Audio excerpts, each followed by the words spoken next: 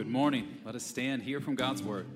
Psalm 35 says, "Let those who delight in my righteousness shout for joy and be glad, and say evermore, great is the Lord who delights in the welfare of his servant.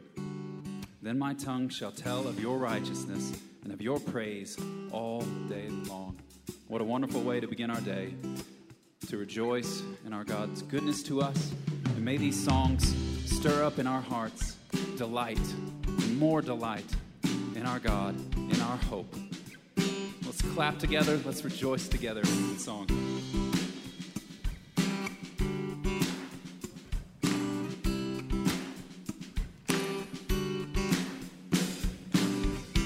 Praise awaits you, O Lord, in Zion. Praise awaits you, O God, here as well. Angels praise you, O Lord. We join them in adoration of you, our sovereign God.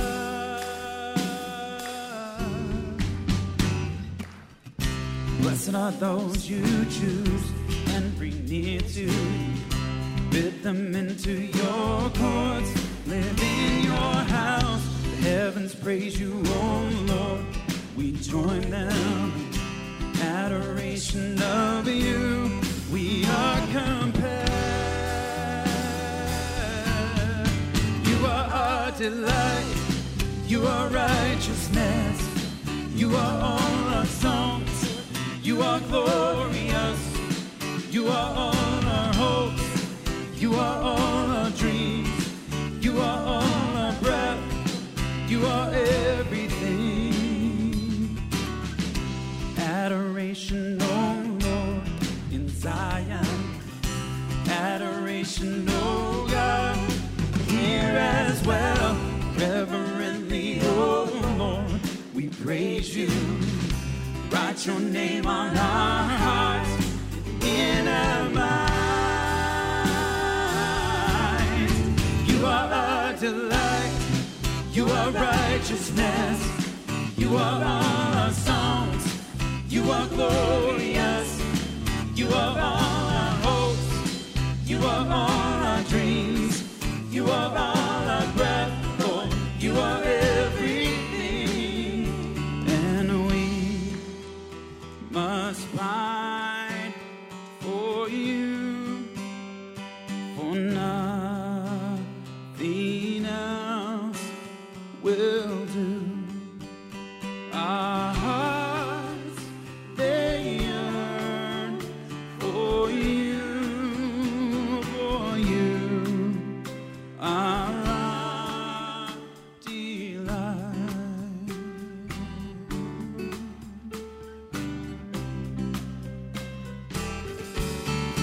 You are our delight. You are righteousness. You are all our songs, Lord. You are glorious. You are all our hopes. You are all our dreams. You are all our breath, Lord. You are everything. You are our delight. You are righteousness. You are all our songs, Lord. You are glorious. You are all our hopes. You are all our dreams. You are all our breath, Lord. You are everything.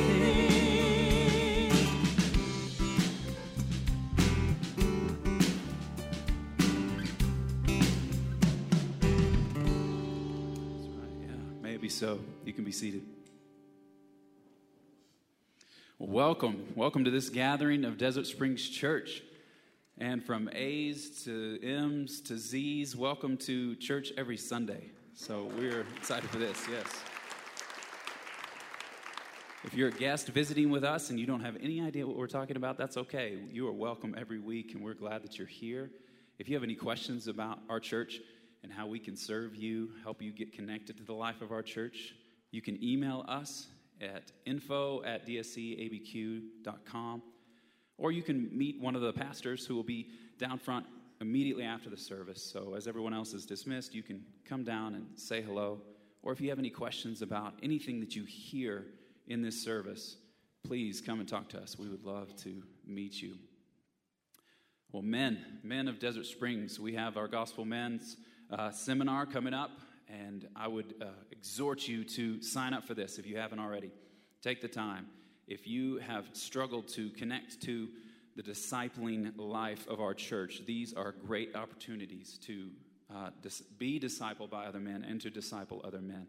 So that's on October 24th. You can sign up online, and I would encourage you to do that today. Well, Cause for Praise. Anybody remember Cause for Praise? We're gonna do one. On October 30th, we're gonna have a night of worship through song as we reflect on the psalm songs that we worked on this past summer. As we went through the Psalms of the 90s, 90 through 100, our team was writing a new song for each one of those psalms, and we recorded the first 6. So Psalms 90 through 95 have been recorded, and we're going to release those on October 30th, and then we want to have a night to celebrate that, a night of music. So we need you to sign up. We need you to register for that. So go online, go on the app, register, and we want to fill this room socially distanced, and we want to rejoice in these in these truths that these songs hold together. So we can look forward to that. We won't have physical copies of the CDs because that's so like 2010. We're going to just do digital downloads, and so we'll make that available on the 30th. So look forward to that, and I'm excited about that. Well, these are strange days, as we've heard ad nauseum, and part of that for our church is that we don't have any children's ministries available right now. We don't have any nursery. So what that means is a little more noise in our auditorium, which I want to encourage. I want to encourage you parents who are working and doing the good work of bringing your kids to church, to the worship service, to continue. I know it is a difficult work. It is a challenge and requires much consistency and discipline, but keep at it, keep doing it. We want to hear those sounds of life in our body, in our worship gatherings. And for everyone else, I would encourage you to be uneasily distracted, to pray for those parents who you know are struggling with a little one and wanting to have them as part of the service.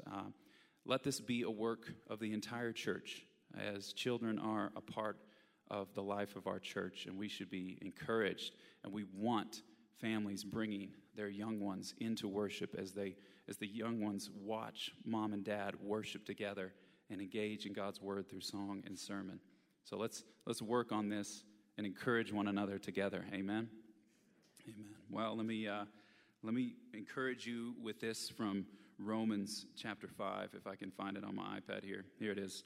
Romans 5, one of my favorite passages in the Bible. Consider this. Therefore, since we have been justified by faith, we have peace with God through our Lord Jesus Christ. Wow. Through him, we have also obtained access by faith into this grace in which we stand, and we rejoice in hope of the glory of God. Not only that, but we rejoice in our sufferings, knowing that suffering produces endurance, and endurance produces character, and character produces hope. And hope does not put us to shame, because God's love has been poured into our hearts through the Holy Spirit who has been given to us. For while we were still weak, at the right time, Christ died for the ungodly. For one will scarcely die for a righteous person, though perhaps for a good person one would dare even to die. But God shows his love for us in that while we were still sinners, Christ died for us. Since, therefore, we have now been justified by his blood, much more shall we be saved by him from the wrath of God. For if while we were enemies, we were reconciled to God by the death of his Son, much more, now that we are reconciled, shall we be saved by his life.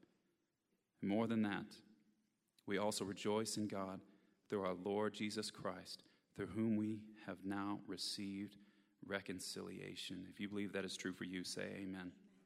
Amen. Let us pray. Oh, Father, if you, oh Lord, would keep a record of sins, who could stand? But we rejoice in you because there is forgiveness, that you may be feared. We wait for you, Lord. Our souls wait for you. And in your word do we put our hope. Our souls wait for you more than the watchman waits for the morning. Almighty God, our Redeemer, in our weakness we have failed. to be your messengers of forgiveness and hope. Renew us now by your Holy Spirit, that we may follow your commands and proclaim your reign of love through Jesus Christ our Lord, who lives and reigns with you in the Holy Spirit, one God, now and forever. Amen. Let us stand together and continue to confess.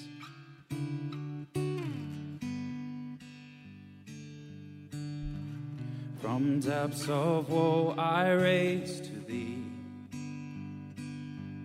the voice of lamentation. Lord, turn a gracious ear to me and hear my supplication.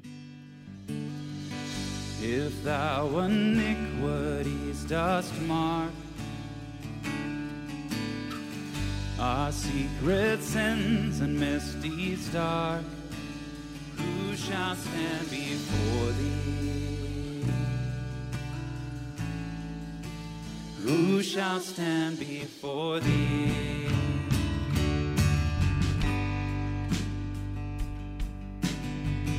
To wash away the crimson stain,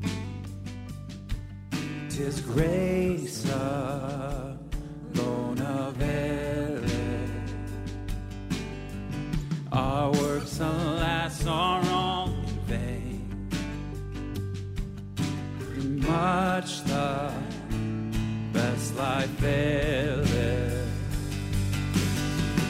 No man can glory in thy sight. All must alike confess thy might. Live alone by mercy. Live alone by mercy.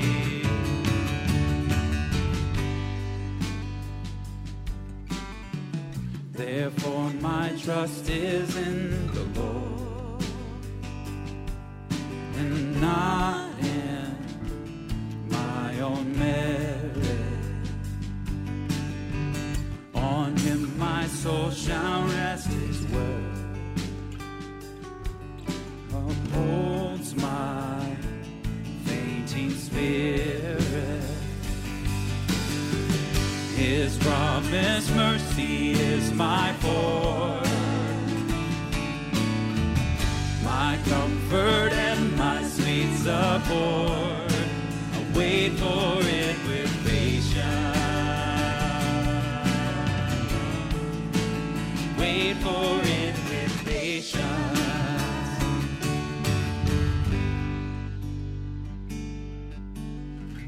Though great are sins and sore are woes, his grace much more abounded.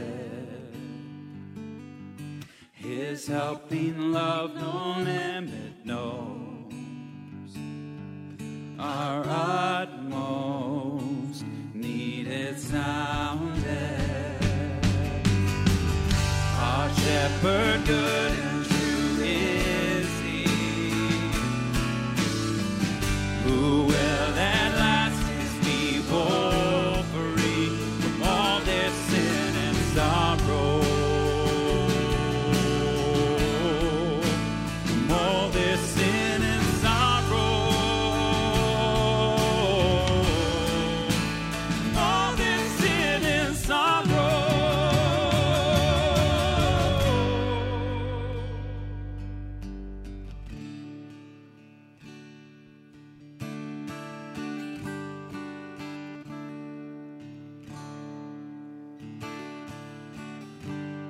What love could remember no wrongs we have done? Omniscient, all-knowing, he counts not their sum. Thrown into a sea without bottom or shore. Our sins, they are many, his mercy is more.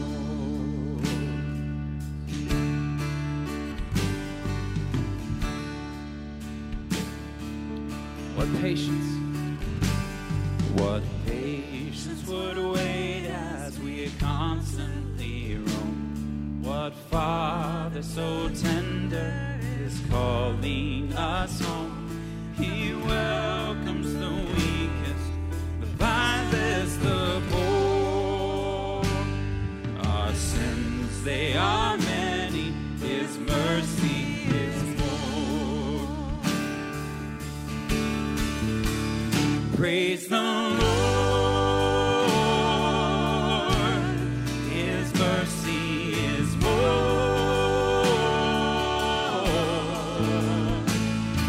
Stronger than darkness, new every morn. Our sins, they are many, His mercy is more.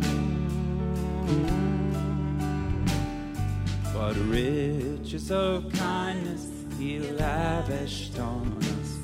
His blood was the payment, His life was the cost. We stood neath the debt we could never afford. Sins, they are many, His mercy is more. So much more. Praise the Lord. His mercy is more.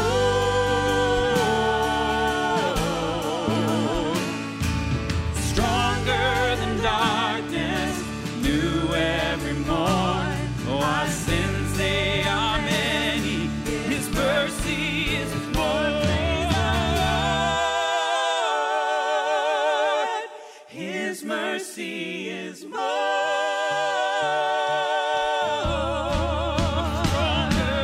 Stronger than darkness, new every morn. Our sins, they are many. His mercy is more. Yes, our sins, they are many. His mercy is more.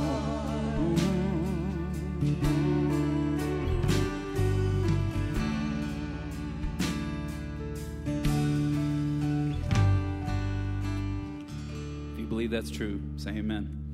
You can be seated. Praise God, who is infinitely merciful. I'm Josiah Bellflower. I'm the missions minister here. Please join me as I pray for our missionaries in North Africa. Our Heavenly Father, we praise you because you are rich in mercy.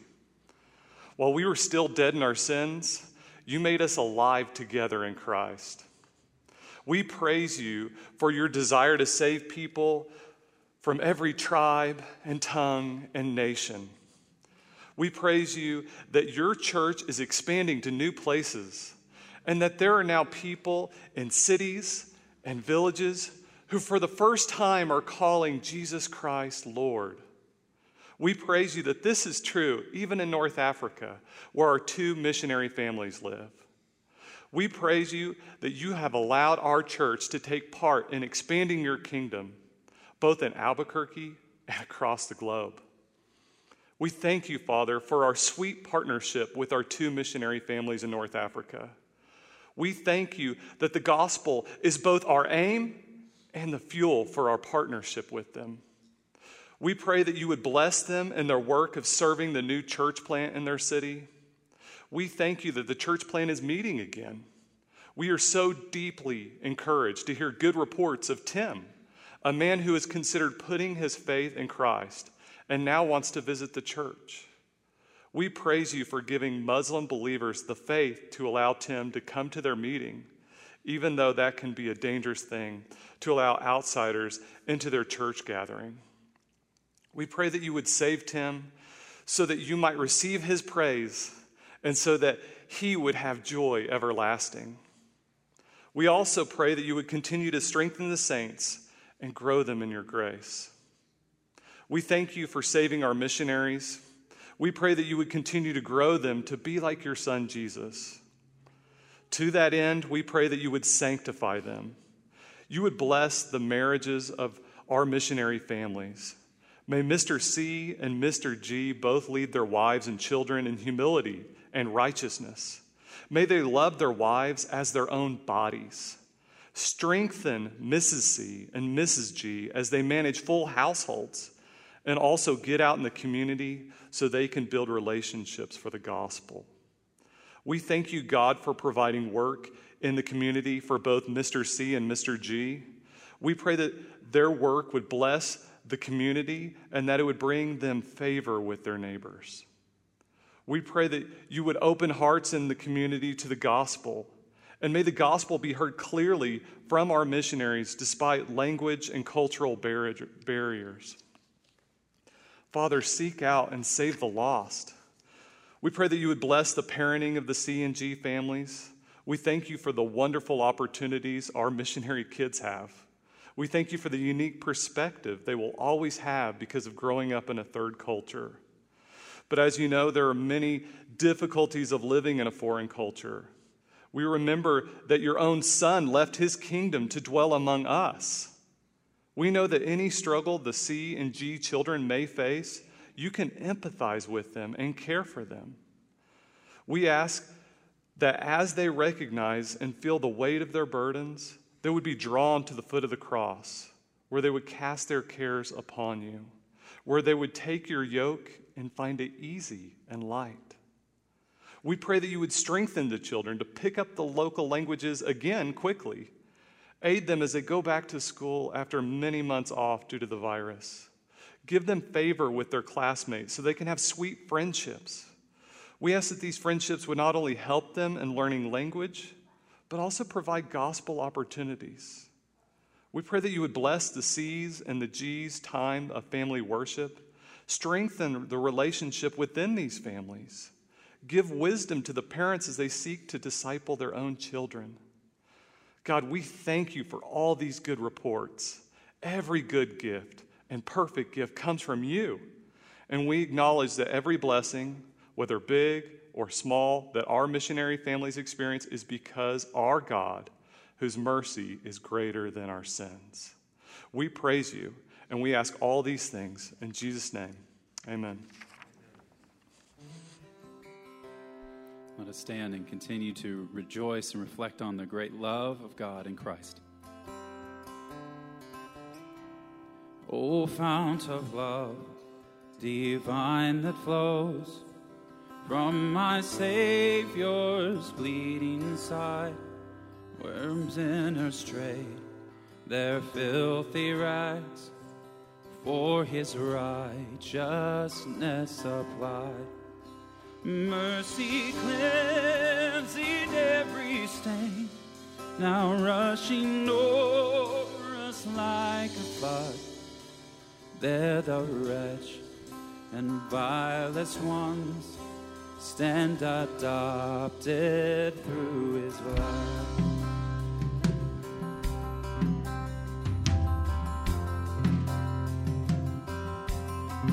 O Mount of grace, to thee we cling, from the law hath set us free, once and for all on Calvary's hill. Love and justice shall agree.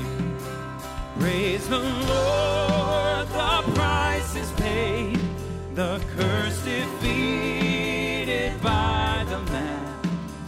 We who once were slaves by birth, sons and daughters, now we stand.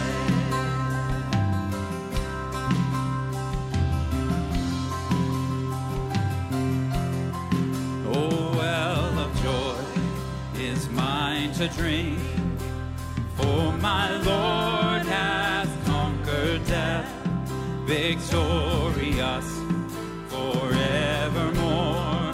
The ancient foe is laid to rest.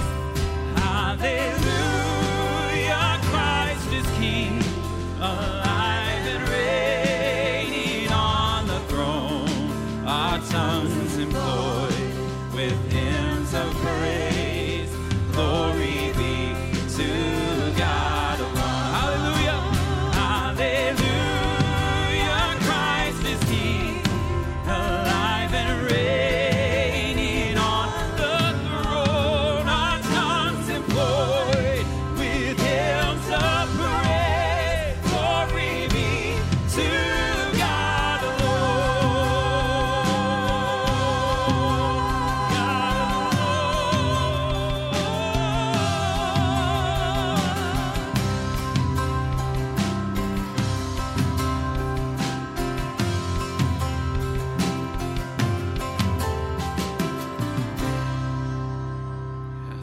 Glory be to God alone. You can be seated.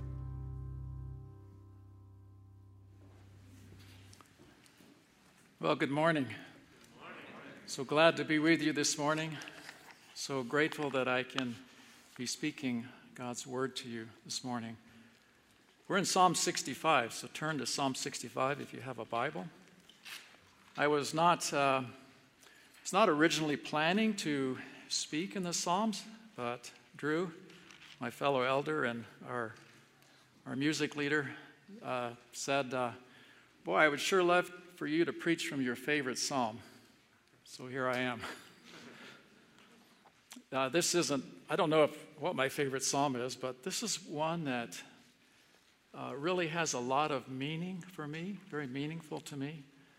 And my prayer is that it will be meaningful to you as well.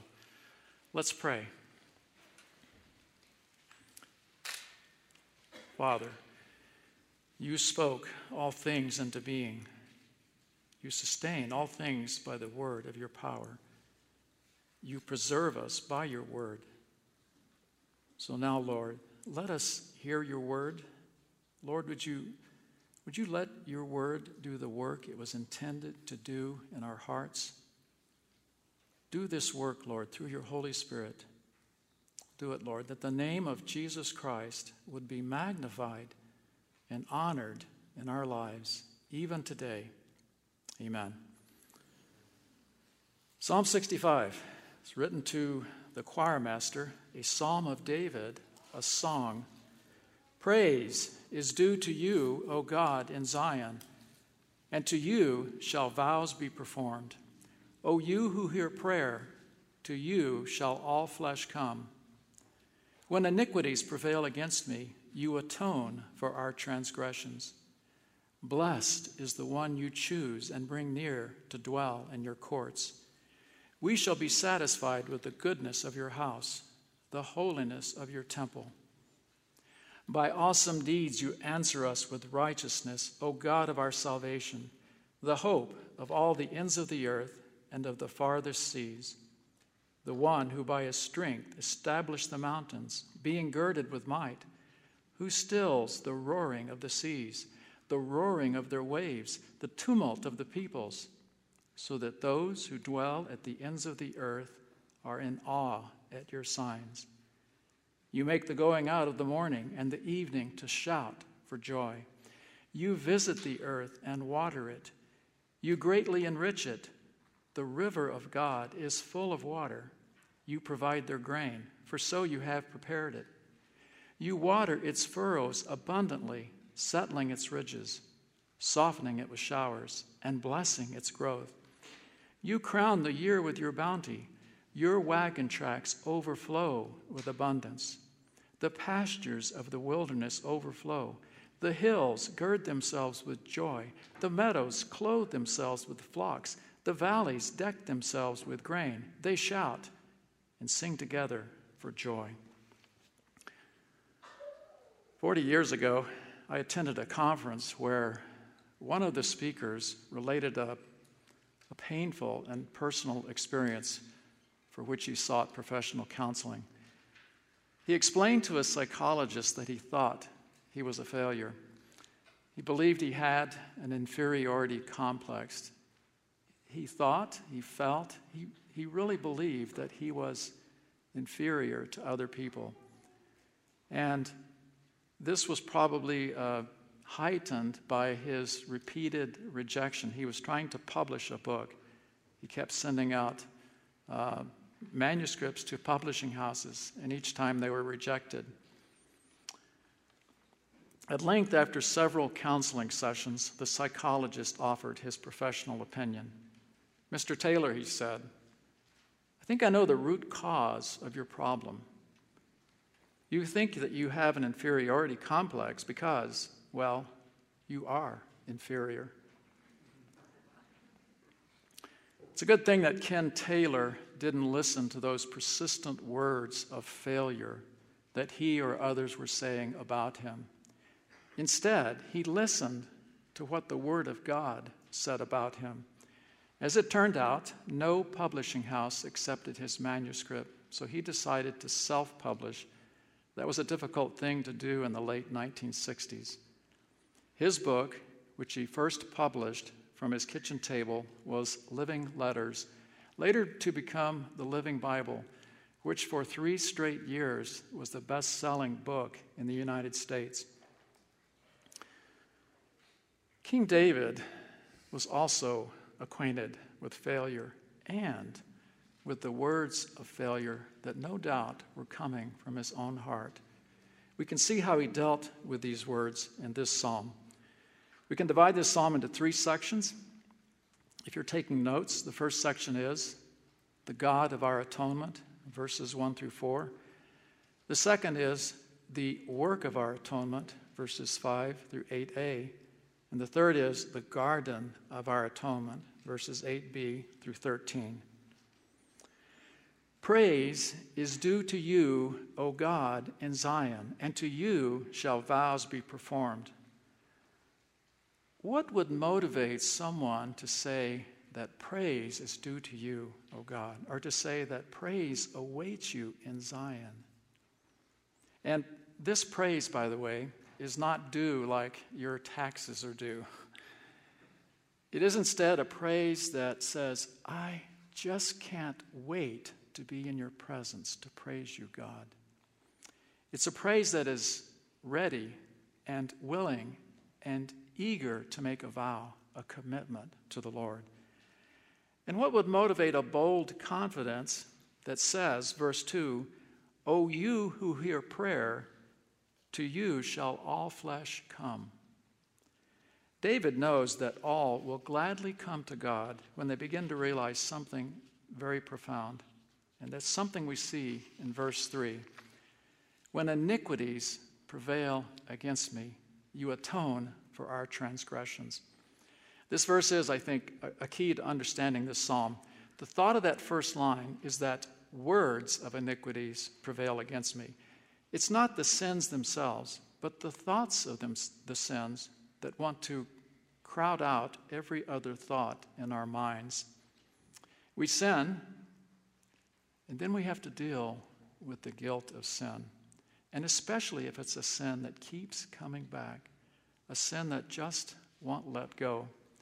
We have to deal with the words of condemnation that come from our own hearts, those words that too easily come to us. That word prevail, it's the same word we read in the account of the flood and Noah's Ark in Genesis chapter 7. The waters prevailed and increased greatly on the earth. Those who first heard the story of the flood account in Genesis would know that the waters represented chaos. Floods and the sea represented the chaotic and destructive power of evil. We see that idea powerfully expressed in Psalm 93. You can see it on the screens here. Psalm 93, verse 3. The floods have lifted up, O Lord. The floods have lifted up their voice. The floods lift up their roaring. Note the floodwaters of chaos in these 3 lines. They have lifted up, and then with more intensity, they have lifted up their voice. And then with even greater intensity, they lift up their roaring.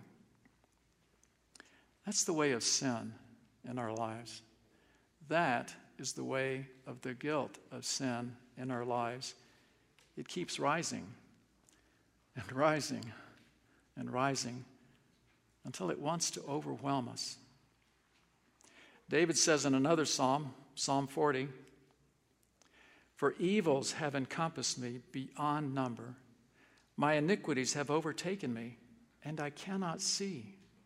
They are more than the hairs of my head. My heart fails me.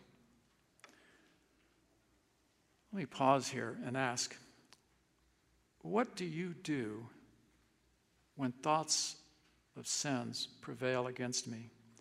What do you do when the waters keep rising and rising and rising? What do you say? When my sin is too much for me, I watch a movie. I eat comfort food. I just tend to check out. Or maybe you say, when my sin is too much for me, I pray, or I read the Bible. The problem with each of these answers is the pronoun. It's not I, it's you. That's what Psalm 65, verse 3 is saying. You atone for our iniquities, our sins, our transgressions. Let me put it another way. When I am pressed in by the rising thoughts of my own sins, when I am overwhelmed with the guilt of my sin, it's you, Lord. You atone for my sins. You do that. Back to Psalm 93. The floods have lifted up, O Lord. The floods have lifted up their voice. The floods lift up their roaring. And then it says, mightier than the thunders of many waters, mightier than the waves of the sea, the Lord on high is mighty. Line by line, word by word, wave by wave, the rising of the destructive waters of guilt is matched. It's more than matched by the rising might and words of the Lord. It is the Lord who is mightier than our sin. It is the Lord who is mightier than the words of our sins. It is the Lord who atones for our sins. And that word, atone, it's the same word that's used to describe the cover on Noah's ark. Noah provided a cover for the ark so that those rising waters of chaos wouldn't touch those inside. It's the same word used more than 20 times in Leviticus, where it says that the priest makes atonement for your sins. But now, when people first heard this psalm, surprise, it's God who makes atonement for our sins. This is the first time in Scripture that we hear that God, not someone else, makes atonement for our sins. And for whom is this atonement made? It is verse 4, the one you choose and bring near to dwell in your courts. The all of verse 2, look back to verse 2, to you shall all flesh come. These are the ones who are chosen in verse 4, the ones whom God, according to his perfect plan, brings near to him. These and only these are the ones who will be satisfied. Note again verse 4, to be in God's presence. So satisfied that they exclaim with gladness, verse 1, praise is due to you, O God, in Zion. In fact, David has arranged these 10 lines in the first 4 verses, these 10 lines, so that verse 3, that's lines 5 and 6, are square in the middle of this section. And therefore, verse 3 is the focus of this section. When iniquities prevail, when words of iniquities prevail against me, you atone for our transgressions. And that brings us to the second section, verses 5 through 8a, the work of our atonement. By awesome deeds you answer us with righteousness, O God of our salvation, the hope of all the ends of the earth and of the farthest seas. The words that seem to ever stand before us, the tormenting thoughts that threaten to seek us in the deep chaos of evil, those thoughts lead each of us to one day ask, how can I possibly escape this snare of my soul? But it is God's deeds, it is God's work that saves us. It is God's righteousness and not our own that rescue us. We would have no hope if our rescue depended on our works, if our salvation depended on our right thinking and our right behavior. But now we do have hope. We and all the ends of the earth, everyone whom God has chosen to bring near to him. God is the one who by his strength established the mountains, being girded with might, who stills the roaring of the seas, the roaring of the waves, the tumult of the peoples, so that those who dwell at the ends of the earth are in awe at your signs. It is by God's strength that the mountains were made. Verse 6. And that same strength is able, verse 7, to not just hold back, but to still, to quiet the rising waters of chaos and evil, the roaring of the seas. And note what David means by this. The roaring of the seas and the roaring of the waves is this restless and noisy tumult of the peoples.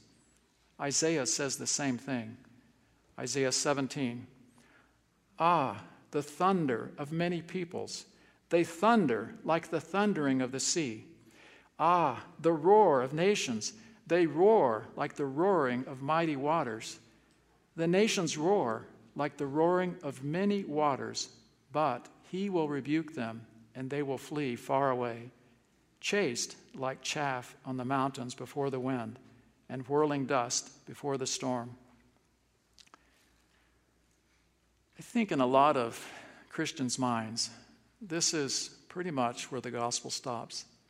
Maybe that's you this morning. You know that you were a sinner.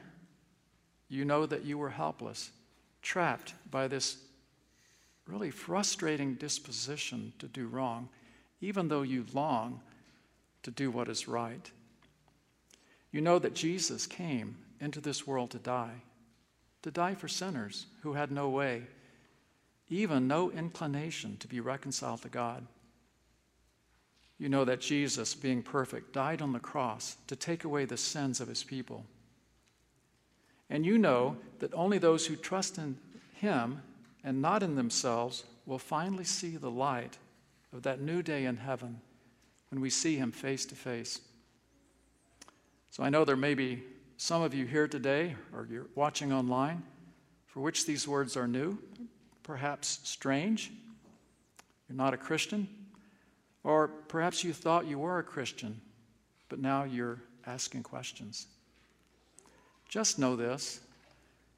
The Bible says very plainly that God made all things, that he sustains all things, and that all things obey his voice, except for one thing: people. That's you and me and everyone else, all who've been made in the image of God. We haven't done so well. In fact, the Bible says we have failed totally and completely. We've turned away from God, every one of us. And God, because he is just, because he must do justice, will one day require of every person to give an account.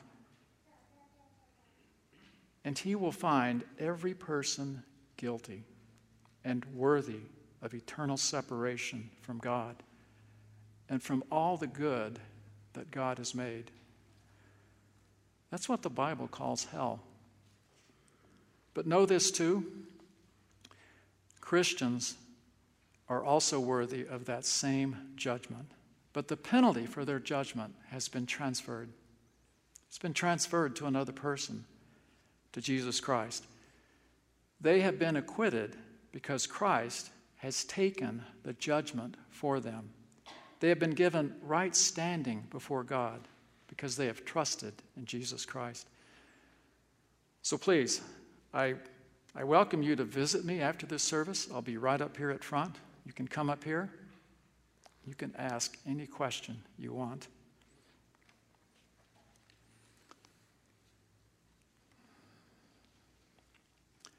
Now, for those of us, some of us who are believers in Christ, you may know these things. So perhaps you haven't been helped all that much by my words this morning. You know these things, but you still see your sins. You still hear the words of your iniquities. And maybe you still struggle with the desire to do what is right, even though you trusted in Christ long ago. Maybe you've settled into the mindset of, that's just the way I am. I've tried. I don't think I'm going to change. The morning comes, and it's just another day on the calendar. And the evening comes, and there's a sigh. There's nothing to look back on and be glad. You look back at the tracks you've made in life, and they are littered with the debris of the bad choices you made, and you can't undo them. You look back and you see the hard dirt clods of your existence, and you wonder if God really cares. Here's a strange thing. I've asked Christians over the years one of the most basic of questions. Does God love you? I get this almost involuntary jerk of the head backward and this look on the face that says, is the earth also round? Well, of course God loves me, is the reply. But then I ask it another way. Does God really love you? Does he love you right now? As God is looking down from heaven, is he pleased with you? Are his arms open wide? And is he longing to see you? Or are his arms crossed? And there's kind of this look on his face that says, I can't believe he's still doing that. When I put the question that way, the answer I most often get is something like, well, I wonder at times. That brings us to our next section, the garden of our atonement. Did you know this? This is for all you gardeners out there, that gardening is actually a pretty big topic in Scripture. Adam was the first man, and he was a gardener. He was put into the garden to work and keep it, but then he failed. The man and the woman sinned against God, and so God cast them out of the garden and put strong angels to guard the entrance. That's the cherubim. There was, and there still is, no way back to that garden apart from the help of God. And it's not just that we need help getting in as though we needed to do some of the work ourselves. No, God has to do it all. God put man in the garden in the first place. The Lord God took the man and put him in the garden. That's what Genesis 2 and verse 15 says. And only God can put man back in it. And though he shut tight the entrance to the way, in his mercy, he provided a picture to God's people in the form of the tabernacle and later the temple. So what do I mean by that? The tabernacle and then the temple had a thick veil over the entrance to the most holy place, the place where there was the Ark of the Covenant, the place where God actually dwelt. Sewn into the fabric of that veil were the cherubim, guarding, as it were, the entrance to this most holy place. And into that place, only the high priest could enter, and only once a year. When Jesus died on the cross, that veil, that thick veil, was torn top to bottom. That's what the Gospels tell us. That torn veil means that we have access to the presence of God. We have access to the garden of God. And this is not later. This is right now. Right now. For everyone who trusts that Christ's death on the cross is the only payment that can be made for the debt of their sins. And everyone who has access to the garden goes in. It's not just that God opened the door and said, now you can go in. It's that he opened the door and now you are in. You are in the most holy place of the temple. You are in the garden. You are in God's presence. Verse 8b, you make the going out of the morning and the evening to shout for joy. So what does it mean to always be in the garden, to be in the presence of God? For one thing, it means that every morning can be a time of anticipation of God's mercies. His mercies are new every morning. That's what it says in Lamentations chapter 3. Morning is a time to declare that God's love endures forever, Psalm 92. And that same psalm gives us reason to sing in the evening, because as we look back on the day, we realize that God has been faithful to his promises. Verse 9, you visit the earth and water it. You greatly enrich it. The river of God is full of water.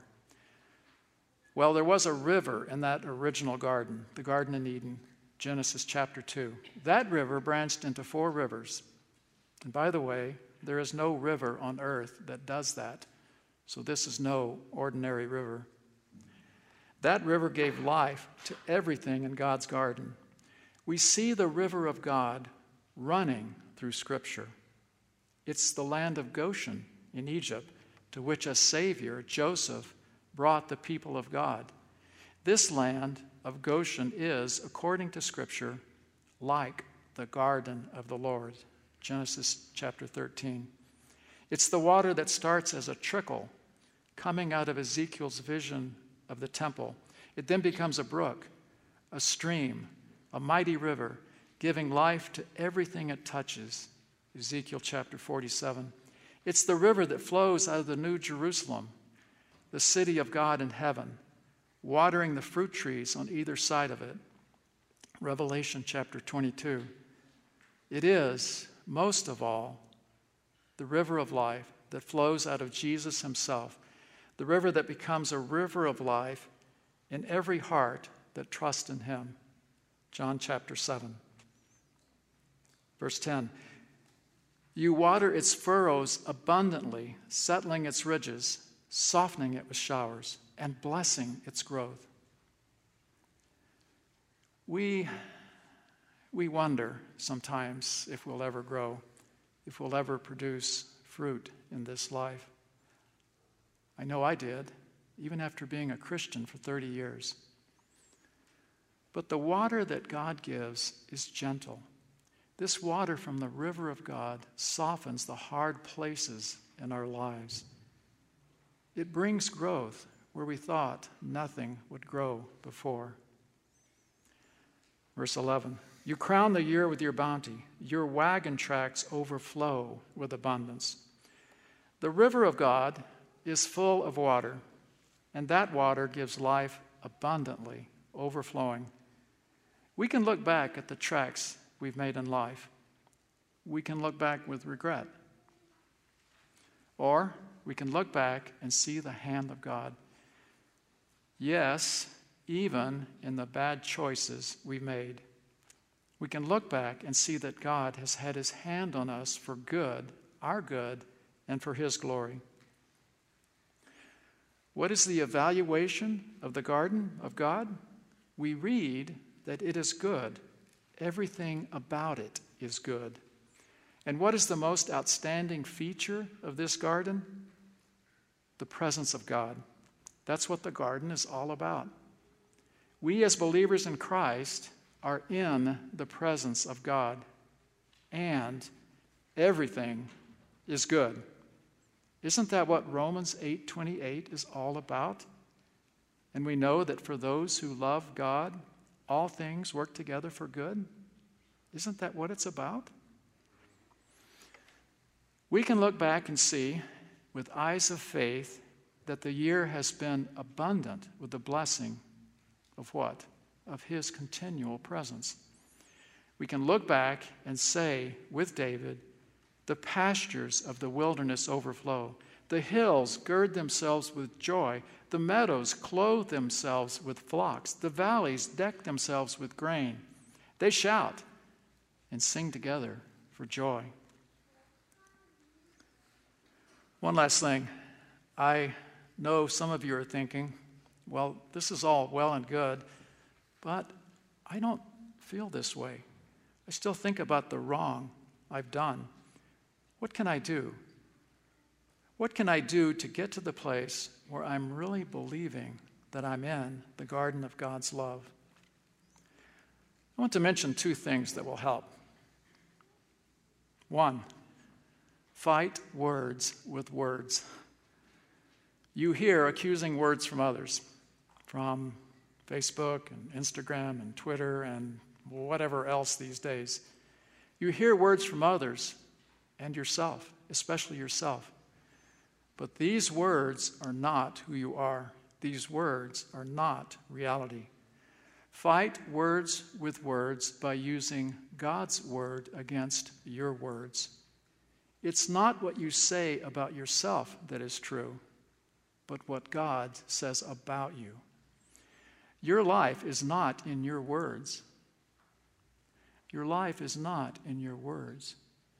Your life instead is in the Word of God. This is what Moses said to the people of Israel. Take to heart all the words by which I am warning you today, that you may command them to your children, that they may be careful to do all the words of this law, the law being the Word of God. For it is no empty word for you, but your very life.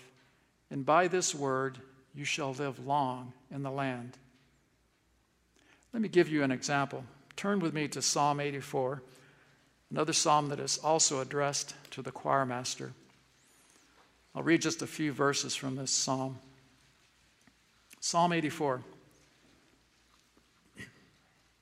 How lovely is your dwelling place, O Lord of hosts. My soul longs, yes, faints for the courts of the Lord. My heart and flesh sing for joy to the living God. Even the sparrow finds a home, and the swallow a nest for herself, where she may lay her young at your altars, O Lord of hosts, my King and my God. Blessed are those who dwell in your house, ever singing your praise. Blessed are those whose strength is in you, in whose heart are the highways to Zion. As they go through the valley of Baca, they make it a place of springs. The early rain also covers it with pools. They go from strength to strength. Each one appears before God in Zion. It says in this psalm that those who dwell in God's house, that's us, by the way, are blessed. They sing his praise, and their strength is not their own, but God's. They depend on God. They trust in him. But then notice this curious verse. As they go through the valley of Baca, they make it a place of springs. Baca means weeping. As God's people go through times of weeping, they make it a place of springs. And that means they are not looking at life through rose-colored glasses. They don't deny the hard times in life. They don't deny the suffering and the turmoil they encounter. But they are able to look back and, in faith, say that God will use even these difficulties to bring about good.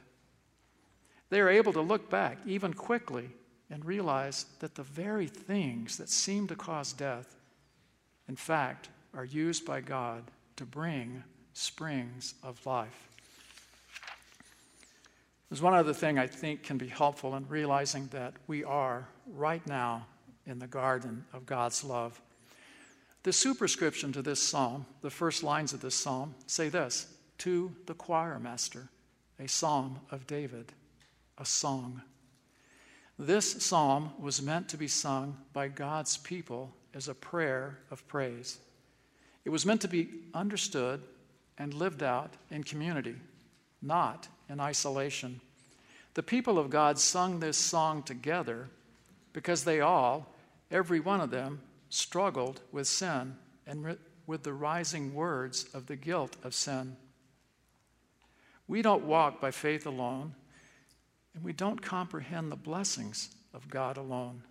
We rejoice together in faith, knowing that we, as God's children, are in his presence. We who have trusted in Christ have been brought back by his mighty hand to the garden of God. We have been brought back to the garden of God's love. Let's pray.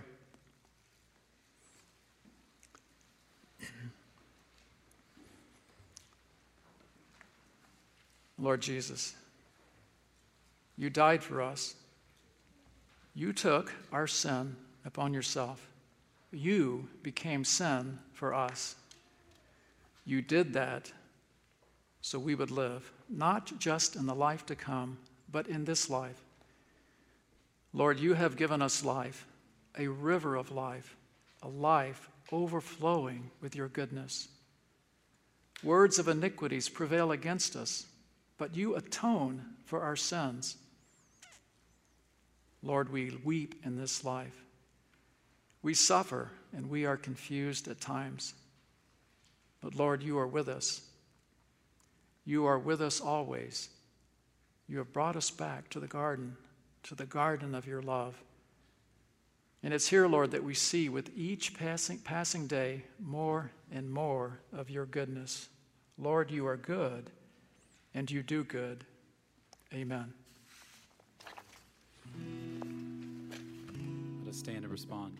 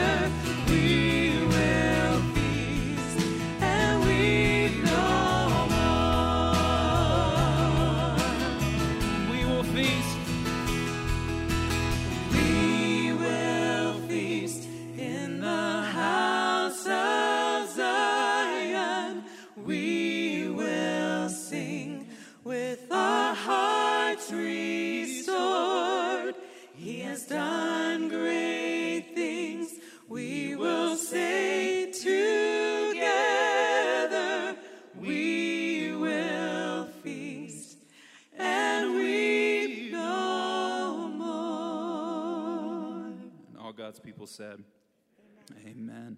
Amen. Christians, may we go living in the garden of God's love in light of his sovereign salvation and sustaining work in our lives, and inviting others to join us in that garden of his love and his presence. If you are not a Christian, and if you don't know this garden of his love and presence, then don't leave here today with unasked questions. Come down front, as Randy said. We'll have pastors down here. Find somebody who invited you. They're a great person to ask. Find someone who would point you to God's word and ask those questions. We're so thankful that you're here today. And for all of us, let me leave you with 1 Peter chapter 5. It says, "Humble yourselves, therefore, under the mighty hand of God, so that at the proper time he may exalt you, casting all your anxieties on him because he cares for you. Be sober-minded, be watchful. Your adversary, the devil, prowls around like a roaring lion, seeking someone to devour. Resist him, firm in your faith, knowing that the same kinds of suffering are being experienced by your brotherhood throughout the world. And after you have suffered a little while, the God of all grace, who has called you to his eternal glory in Christ, will himself restore, confirm, strengthen, and establish you. To him be dominion forever and ever." And we all said together, Amen.